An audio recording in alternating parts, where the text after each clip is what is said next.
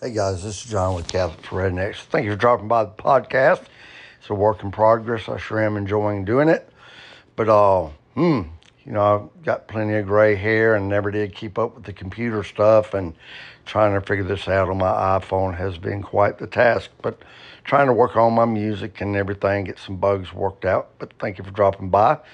We were talking last night, the family was, about UFOs and whether or not they exist, and then started talking about that, there's several places in the Bible that sort of describe what could be construed as a UFO. I'm thinking, Ezekiel's wheel. I'm thinking when Elijah jumped in that chariot and it shot up with all the smoke and fire. And I'm thinking of there's a place where Moses said he saw God standing on a disc or a sphere. You got the part where Jesus is taken away on a cloud, and men in white shiny clothes. I don't know, just a lot of stuff that makes me think sometimes there's UFOs in the Bible. But anyhow, one of my friends jumped in and said, and she's not Catholic, she said, I know that there's some missing books in the Bible. And I said, well, I don't think there's any missing. I think, but the problem is there's some missing books from your Bible, because the Catholic Bible has 7 extra books that the Protestant Bible does not have. The Catholic Bible has been around for many, many centuries before there's a Protestant Bible.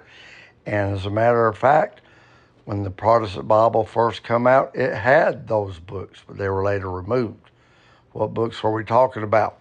We're talking about what they call the deuterocanonical books. They are the books that cover the parts. If you're familiar with, let's just say, a King James Bible, and you read your Old Testament through, you go from Genesis to Malachi, then there's a intermission, and then Matthew comes, I think it's like 700 years later. Well, the Catholic Bible doesn't have a big gap like that. It's got books like 1st and 2nd Maccabees, Judith, Tobit, Sirach, Words of Wisdom, several books, and they cover that period. And it's really interesting because if you read those 7 books, they're full of what I just want to say Catholic stuff. I often, I grew up Southern Baptist here in Alabama and in the Pentecostal church, and every now and then we'd get to talking about the Catholics because I really didn't know any, and we would say that they believe things that are not in the Bible. Well, we were right. They were not in our Bible, the edited one, the King James, but the Catholics had their own Bible, much older. And as a matter of fact, the word Bible really means books, plural. And during the early church, from the time Jesus went off to heaven until about 300 years after that, the early church never did really have a Bible. They had what they considered sacred writings, holy writings from different apostles and different church fathers and all. And when they would have Mass, yes, that's what they called church back then, the Mass. If you don't believe me, Google Justin Martyr. He lived around 300 A.D. He's one of the early church fathers. He described how they had church in the early church, and it's pretty much what we do in the Catholic Church today, the Mass. Had the Eucharist and all the, believing that the bread and the wine was the literal body and blood of Jesus. And so at that time, they had close to 300 sacred writings. And then over the course of 200 or 300 years, the church got together, and there was a lot of fake writings out there and half-true writings. Then after a while, the church, after a series of meetings called councils, I believe one of them was Carthage, and there's one called Constantinople, and there's a Nicene, there's a whole bunch of them.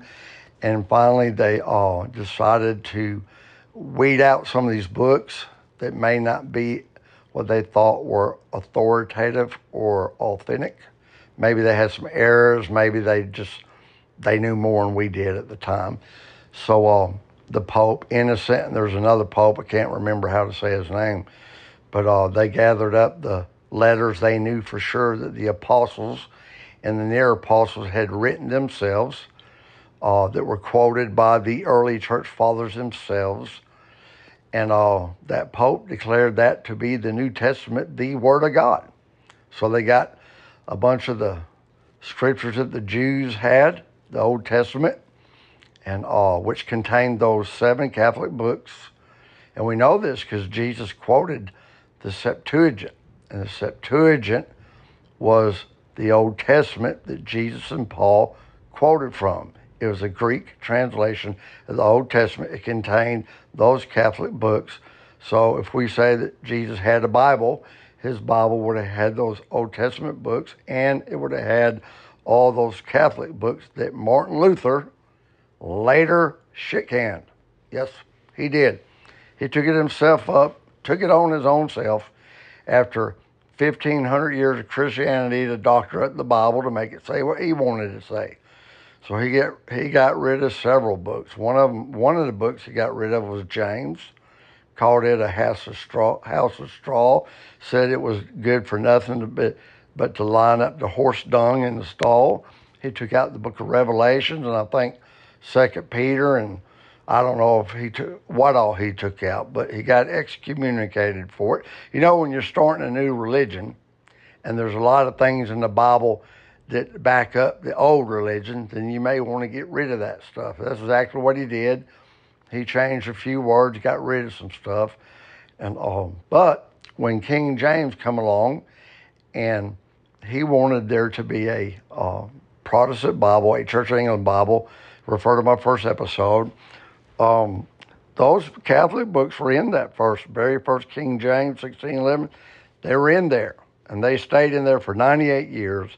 And then 98 years later, British Parliament gave Rome the middle finger, and they shit-canned those two as a political move to spite Rome.